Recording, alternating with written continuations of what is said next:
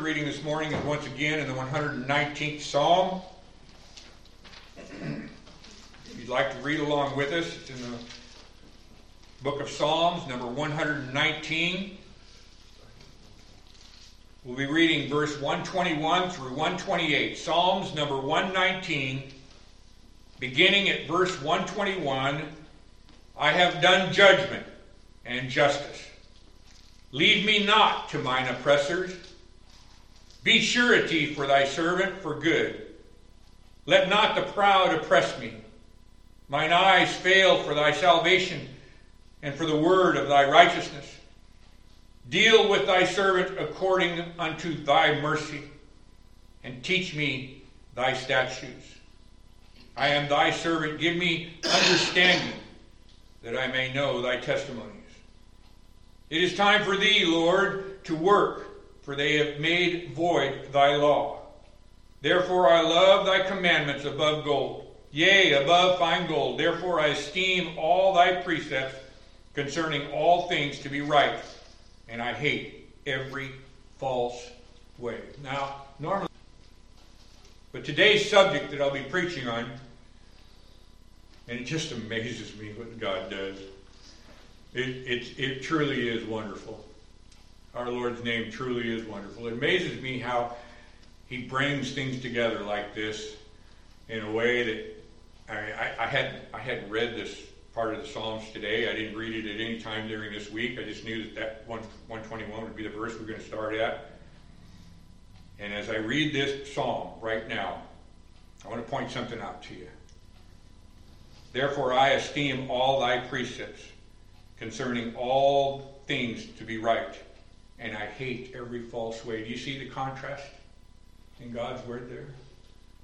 You see that contrast? We're going to be looking at that a little bit deeper when I bring this to the message. So keep that in mind if you would.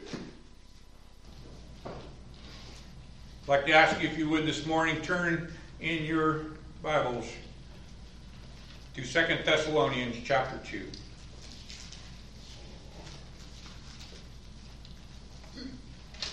It is claimed by those who are outside of this church and other bodies that I know of. It's claimed that the ministers of God, those that you and I both know, Clay Curtis, one who will be here next week, Kevin Thacker, Don Fortner, Henry Mahan, Gene Harmon. And I can go on and list a whole bunch more. You know that. You know who they are. Oh, you guys, you people who think you are the only ones. They call us the frozen chosen. It makes them feel good to say that. You think you're the only ones who know the Lord. You know, you're the only ones who preach the truth. That there's no other churches out there. Well, I just mentioned off several preachers, so you know I'm not standing here before you declaring that this is the only place, right? Did that make common sense? But yet, for some reason, folks outside of the church, of this church here at Rescue, will think that's the only, this is the only place that I declare the truth of God being preached. That's just, I don't know why they think that, but they do. They say that ministers of the true gospel, myself included, we harp. Or in other words, we spend too much time emphasizing. There's so much more deeper in God's word that you can go into.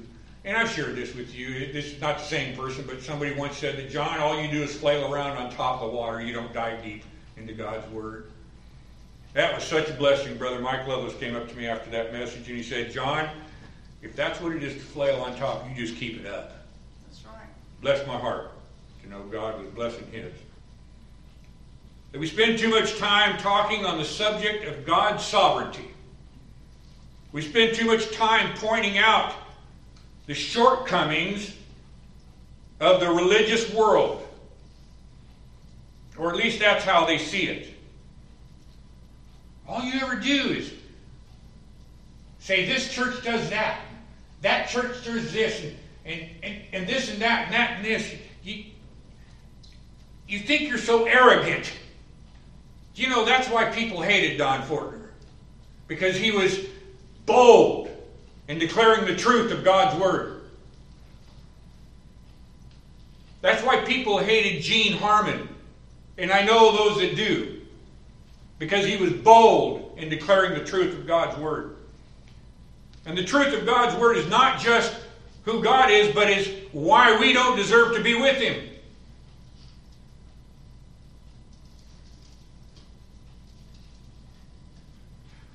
Why we are not out in the world trying to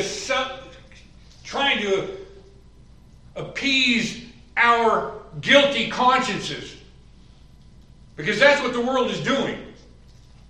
They come up with all kinds of imaginary religions. And don't think Christian churches don't do the same thing, because they do. I heard somebody say that Catholics were Christians one time.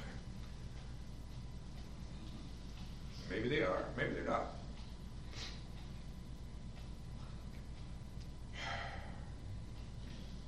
Spend way too much time pointing out the shortcomings of other religions.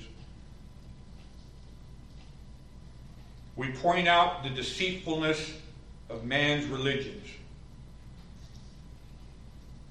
The contrast between the truths of God's Word and unregenerate religions.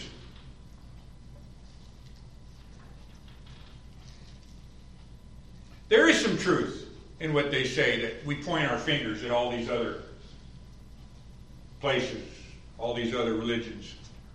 There is some truth to that. We do. You see, there's a line between works and grace, isn't there?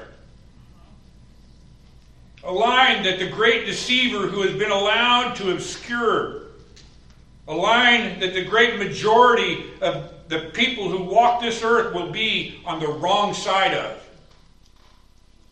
Great is the path to destruction. Narrow. Narrow. This is God's Word, not mine. Narrow. Narrow is the road to the Lord. A great majority of people who walk this earth claiming to be righteous in their own works shall go through that door marked death and be destroyed. And as you and I, who were once blind to the truths of God's Word, we see that it is only by His grace. We see that we are not right, that we have no right to be there.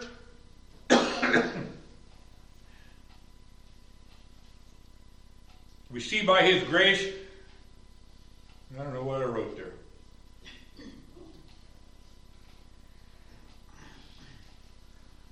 We see that by His grace we deserve to be right there with that great throng of people who will die the eternal death. Here in Thessalonians chapter 2, God the Holy Ghost inspired His preacher to point out two completely different points. You ask, John, I've heard a lot of people say that too about this place at Rescue. I've heard that too. My family says the same thing. If it's good in God's Word, should I not stand before you and declare it? Look with me at verses 1 through 4 of 2 Thessalonians. Did I say 2 Thessalonians? Chapter 2.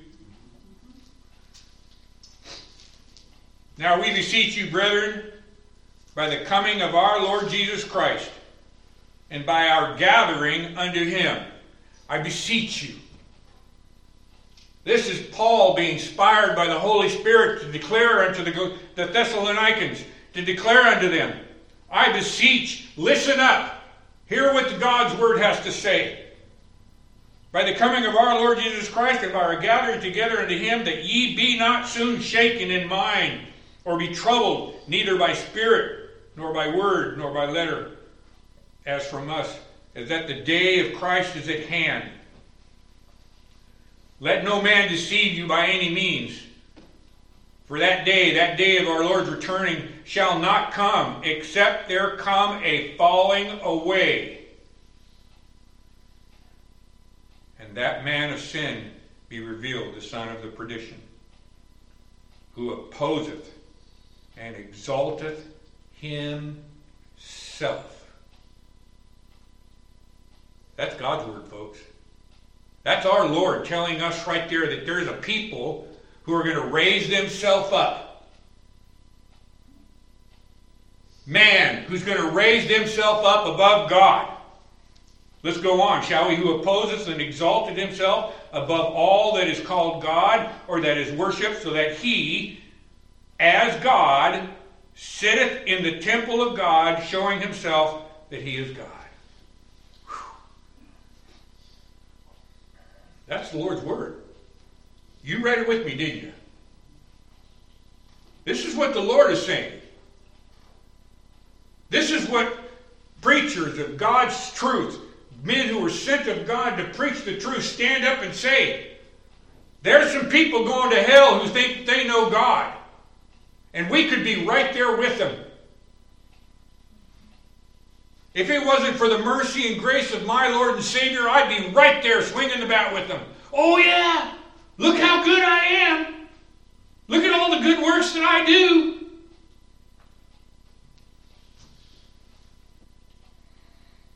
Paul is warning you, he's warning me. There will be a falling away from the truths of God's Word. The return of our great Savior will not come until the son of perdition has manifested himself with the wicked heart, and it is revealed.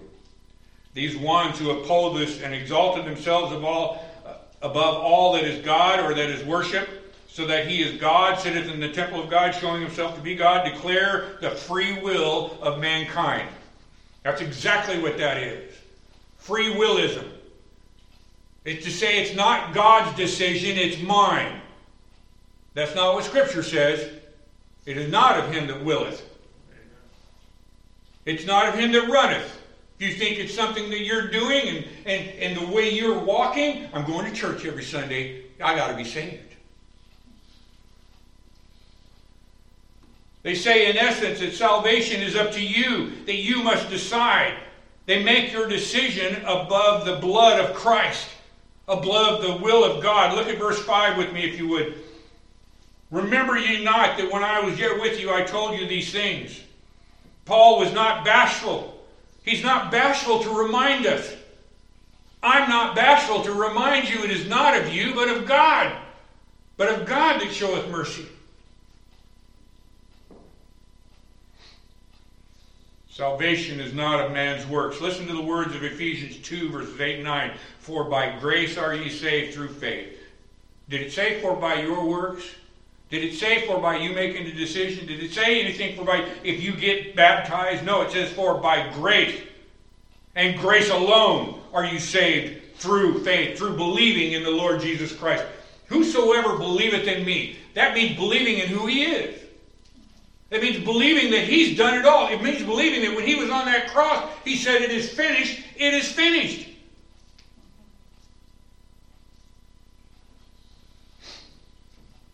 Not of works, lest any man should boast. The religions of man declare salvation is of something you must do. They say you must get baptized, worship on a Saturday, say a prayer, come down to the front. Make a decision. Won't you let Jesus in your heart? Isn't that what they say? Have you not heard that? I have. I tell you this morning that as one who by grace, by God's grace, by his love for me,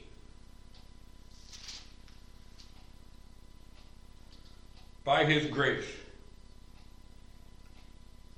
I have been given life to see the glory of my Savior. Not the glory of John. The glory of my Savior. My Lord is a jealous Lord. And he will not share his glory with another. He will not.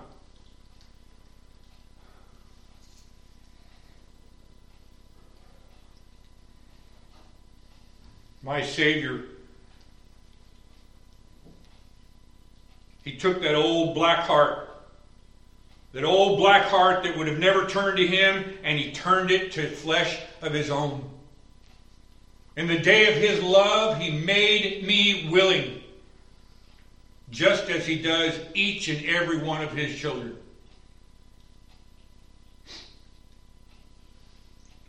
Turn over to Colossians chapter 1, if you would.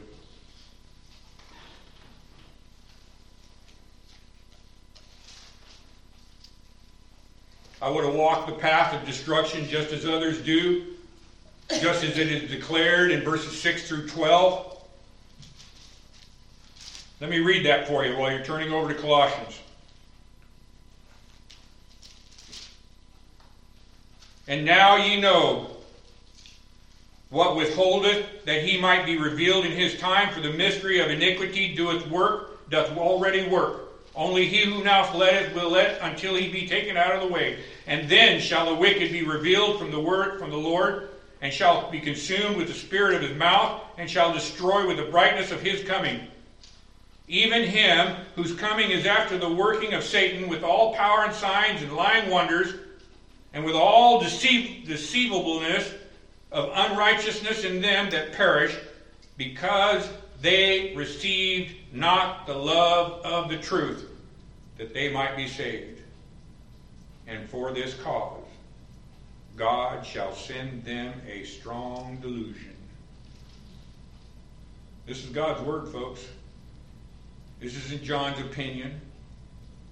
This isn't the opinion of a minister standing before some group of people. This is the word of God. And for this cause God shall send them a strong delusion, that they should believe a lie, that they all might be damned who believe not the truth, but had pleasure in unrighteousness. As children of light, we give our Lord all the glory, every speck of it. I most definitely, God help me to always get up here as long as anyone will let me and harp on the sovereignty of my Lord. Help me to be bold to stand before guests who come to visit us for the first time to declare my Lord is Lord. Not some wannabe. Not some might. Not some maybe, but He is Lord of everything, including my spirit and my will. As children of light, we give our Lord all the glory, every speck of it. I love these verses that we're going to look at here in Colossians. These are just so wonderful. Begin with me, if you would, at verse 12. Giving thanks unto the Father which hath made us meet. Now listen again. Giving thanks unto the Father. God the Father, this one who rules over everything. This sovereign one who didn't leave us to ourselves, but came to us in the day of His love, which hath made us meet. He's the one who made us. That means fit. Meet, fit. Did you know, Roger, you're fit to be with the Lord? Not by anything you've done. Amen. Christ Jesus our Savior, huh? God, the Father, thank you, Lord, for making us meet to be partakers of the inheritance of saints in light. Isn't that what God's Word says? See the contrast between what we read a moment ago about those who have raised themselves up to be above God? How did they raise themselves up? By saying they have the power over God. Whereas in the difference here, we give thanks to the Father who has all power in heaven and earth, which has made us meet to be partakers of the inheritance of the saints. Notice who it is that makes us blessed of God. Rather than glory in something that we have made, that we have done, we glory in Him. Look at verse 13. Who hath delivered us? This very one who has made us meet to be partakers of the inheritance of saints. He had delivered us from the power of darkness. I'm going to say it again. We who were once blind, we see that darkness now, don't we? Oh, we didn't see it before. Well, that's because we were blind. We were talking about The name Wonderful. The Lord's name is wonderful in Isaiah chapter 6, verse 9. No, the 9, verse 6. We're talking about that. What are the wonderful things that our Lord did when he walked this earth? He gave the blind sight. He healed the sick. Oh, the wonderful things our Lord has done for you and I. The very one who hath delivered us from the power of darkness and hath translated us into the kingdom of his dear Son. We glory in his works. This is the good work that he began in us, spoken of over in Ephesians chapter 2, verse 10. It says, "For we are his workmanship, created in Christ Jesus unto good works, which God hath before ordained that we should walk in them." That's his works. Did you know that you and I coming here this morning is the work of Christ? Did you get up this morning thinking, I'm just going to go to church today? I think I'll just go down there and hang out with the people. They're good people to hang out with. Remember a time when the Lord didn't bring you to the church? I do. Running about doing everything John wanted to do. Aren't you thankful the Lord brought us to church to hear his word, to hear his truth? We are his workmanship. The people of God were chosen from the foundation of the world, as it says in Ephesians chapter 1. Chosen to be translated into his kingdom made pure by your decision? No, pure by his works.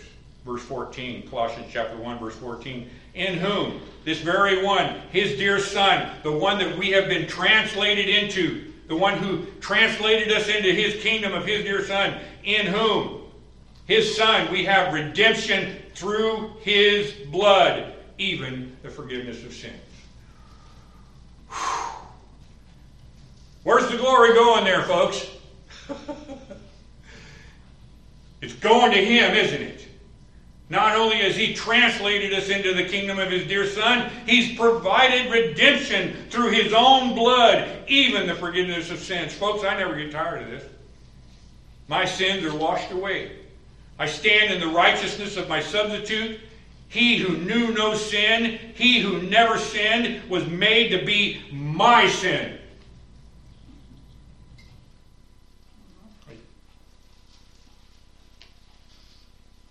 I know of at least 4 times where I had to stop and think to myself this morning after I got up, Lord, forgive me. Forgive me for my pride. Forgive me for my doubt. I struggle, folks. I struggle deeply.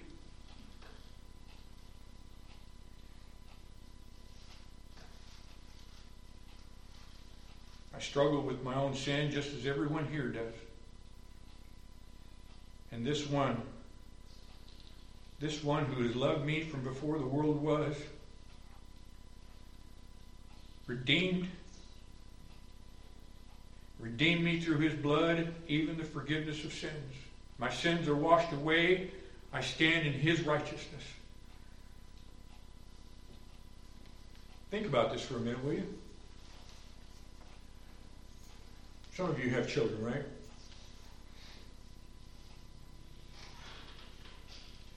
I don't know what this is like outside of what Christ has told us in his word, but could you imagine a father that you love turning his back on you? I pray none of you have had to experience that. But if you have, you understand a slight little bit about God the Father turning his back on his Son. Turning away from him. Can't even look upon him. He turned his back on his Son because God the Father cannot look upon sin. And my Lord took my sins as his own. My Lord who sinned not once, not even a thought. He was the perfect, spotless Lamb of God. He sacrificed himself for my sin and for yours, if you belong to him.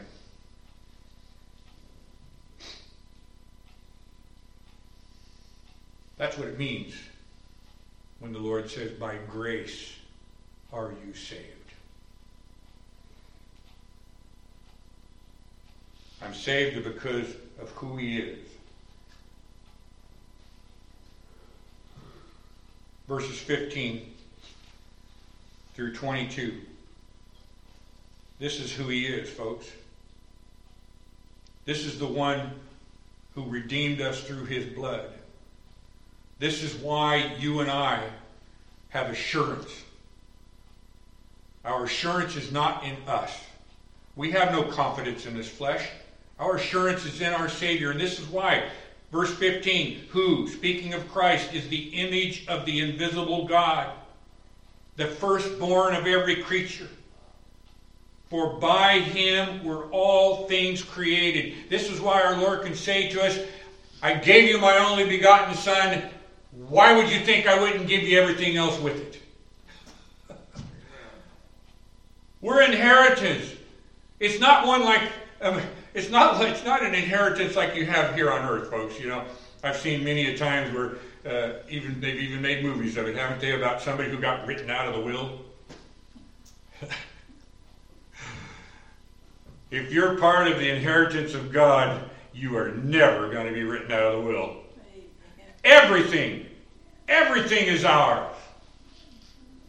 What have we got to worry about? All the stuff going on in the world, nothing can hurt us. Well, I mean, it can be painful, and I am a little bit fearful of that. But even if it's painful to me, I'm still not going to. It's not going to last long. Lord will take me home. He'll take me home. For by him were all things created that are in heaven and in the earth, visible and invisible, whether they be thrones or dominions or principalities or powers, all things. Isn't that what the Word of God says right there? Is this John's interpretation of Scriptures? No, it says all things were created by him and what? For him. And he is before all things. This is the sovereignty of our Lord. This is what I want to harp on every time I have a chance to speak. I want to talk to you about a God who deserves to be called God. The God that I heard about for the first time sitting over here in this pew. A God who deserves to be called God. One who truly is ruler over everything. Oh, I've heard men over all the years say, oh yeah, he rules all the specks of death. If you'll just let him come into your heart.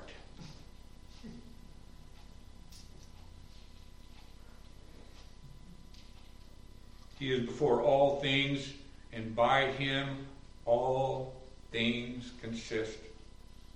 Verse 18, and he is the head of the body, the church, who is the beginning and the firstborn of the dead, that in all things he might have preeminence.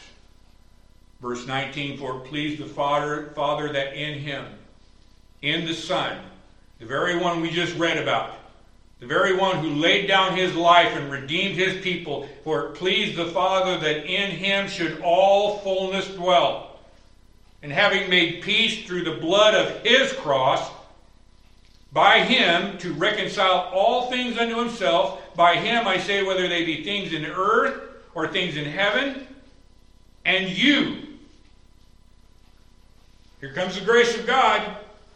Here comes the grace of our Lord. Here comes the contrast between the one religious of the world and the true religion of God's truth in Scripture.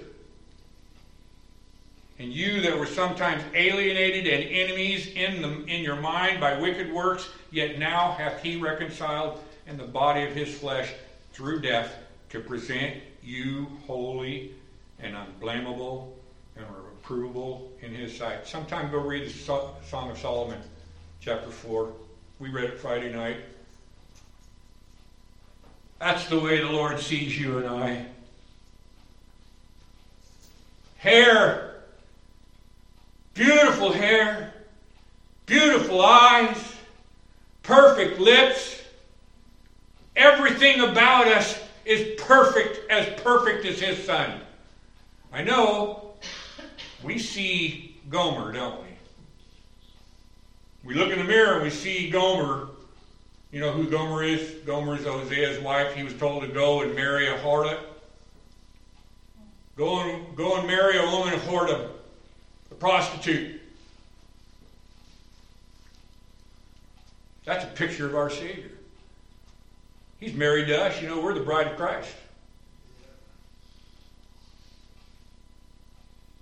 And you that were sometimes alienated and enemies in your own mind by wicked works, yet now hath He reconciled in the body of His flesh through death to present you holy and unblameable and unreprovable in His sight. Now I want to look at Galatians chapter 6 for just a moment. The Apostle Paul strongly rebuked the people who turned aside from the gospel of Christ. And he declared that those that do have other motives, they have other reasons, they have other objections than the glory of God and for your good. Are you in Galatians chapter 6? Read verse 12 with me, will you?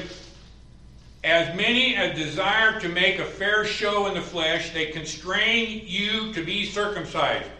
The Galatians had been worshiping the Christ, the resurrection of the Lord Jesus. And there had some who had come into the church and said, no, wait a minute, you can do that, but you've also got to be circumcised according to the law.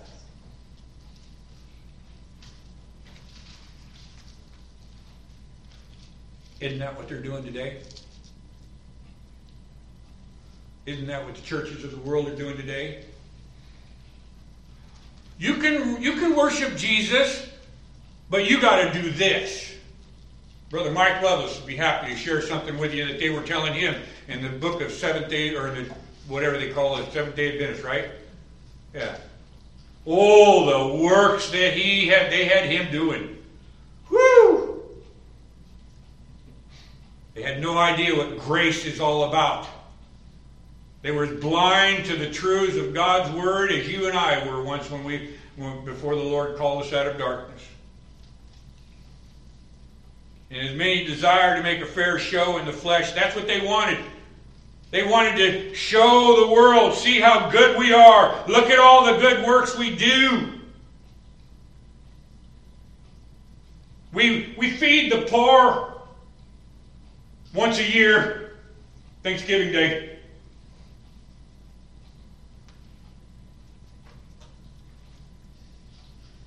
Apostle Paul strongly rebukes this people who turned aside from God's gospel, the gospel of Christ, and he declared that those that do have other motives.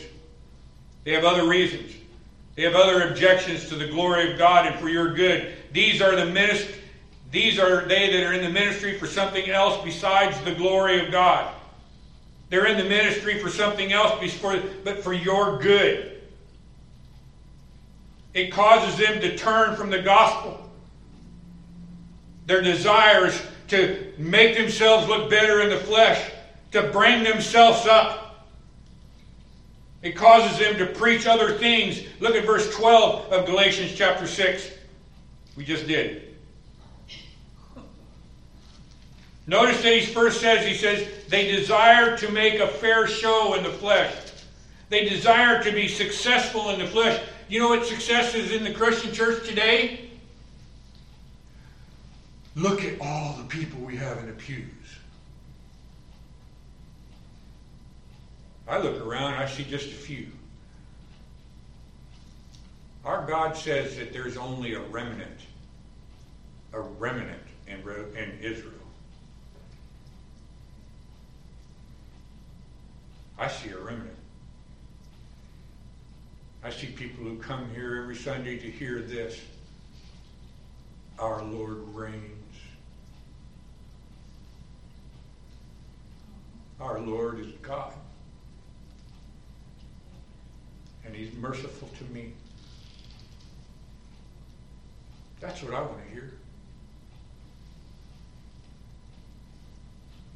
These ministers are in it for something else. They're not in it for the glory of God. Their desire is to be successful in the flesh. They desire to impress people.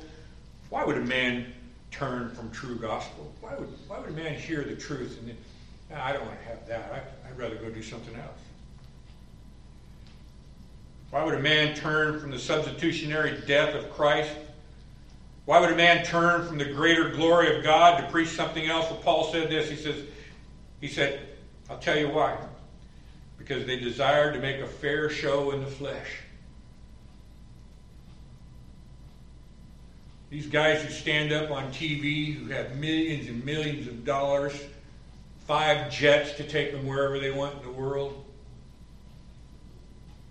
Lance Heller once sat for a whole hour listening to Joel Osteen do an interview, and not once in that entire hour did he say what Christ did for him.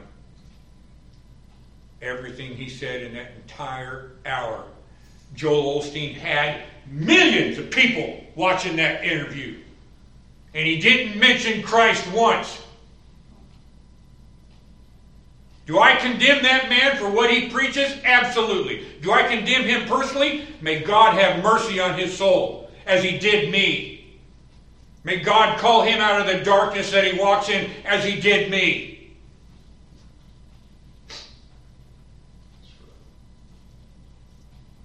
They desire to build impressive followings. Oh, I've got 1,000 people twice on Sunday. And they want to impress other people with their impressiveness. Our Lord Jesus said this, they seek the honor that comes from men and not the honor that comes from God. There is absolutely no reason for a preacher or a church to count people. I fell into that once. I wondered to myself, many years back, Bill and I were talking, is the Lord drying up rescue? All we have are old folks. No offense, Mike.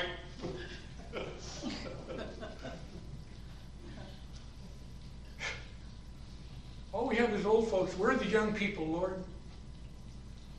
Is it drying up here? Is the Lord done with us in rescue? And then he brings in a young couple from Tahoe. Or he brings in this young man who spent some time serving his country. Oh, folks, our Lord's not done yet. The sun come up this morning. When he's done, the sun won't come up anymore. When he's done calling all of his children out of darkness, it's over. We're all going to heaven that belong to him. And the contrast to that is all those who believed a lie and went through that door marked death. There'll be gnashing of teeth. Gnashing of teeth.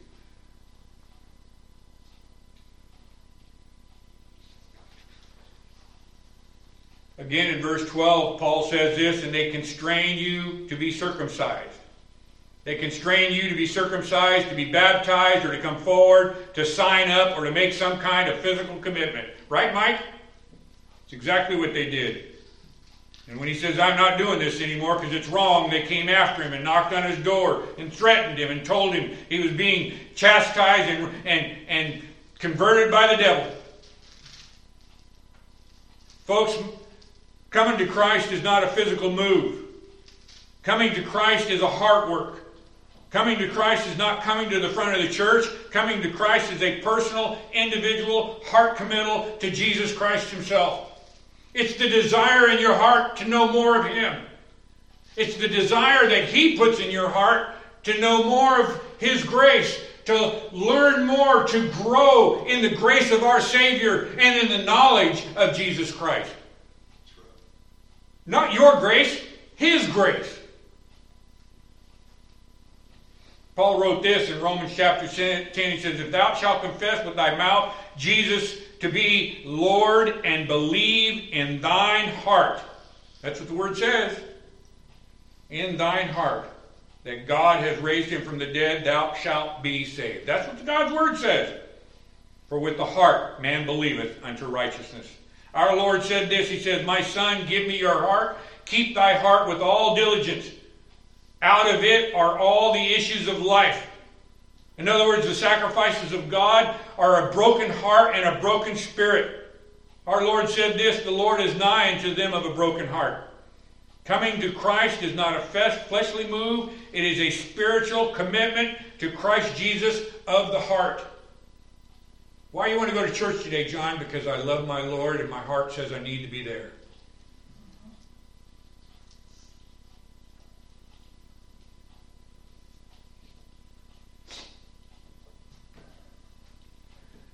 But let's not forget this, shall we? Oh, I'm going to go long. All right, let me bring this out on this, and then we'll go to. I'll try to jump forward some. Like Cain of old. Let's not forget this. Like Cain of old, the natural man wants something to do, don't they? What must I do to be saved? Don't tell me you don't ask that question of yourself at times, because that's the nature of our flesh. That's what God says is in every one of us. What must I do to be saved? You know, trusting Jesus, that's a hard thing to do, isn't it?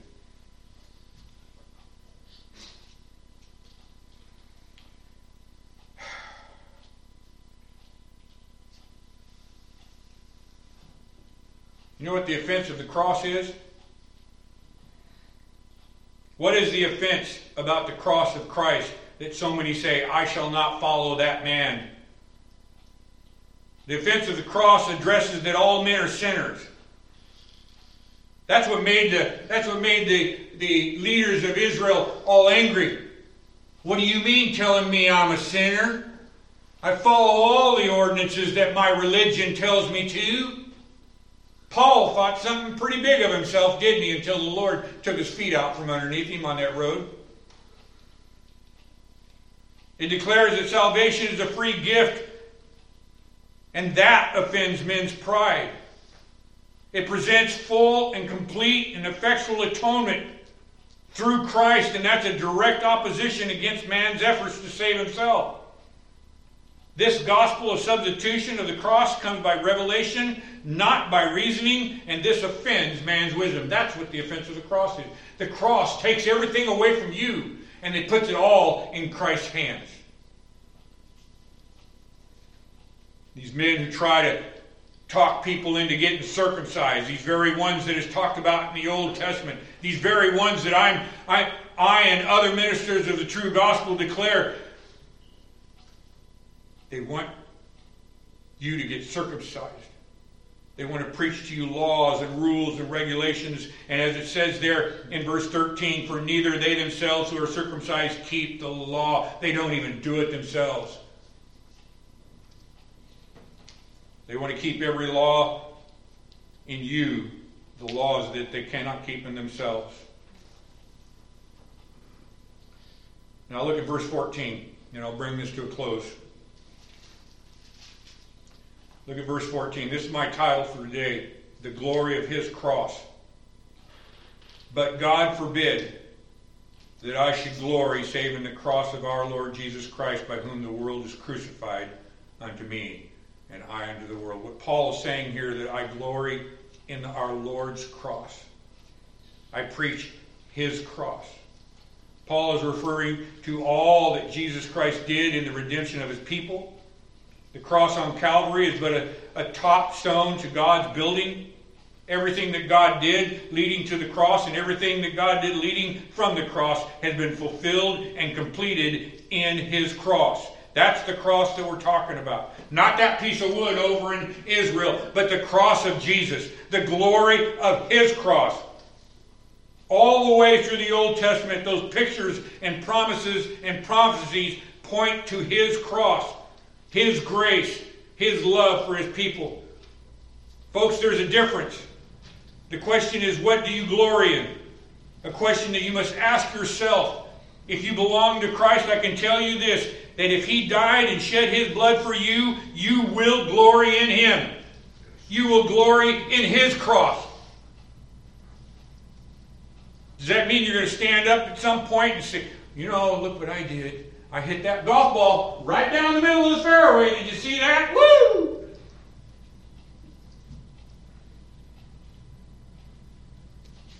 That's not what I'm talking about.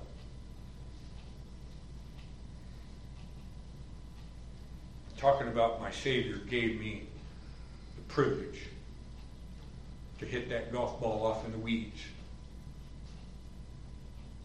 so that I wouldn't take that game and put it above what my Savior is.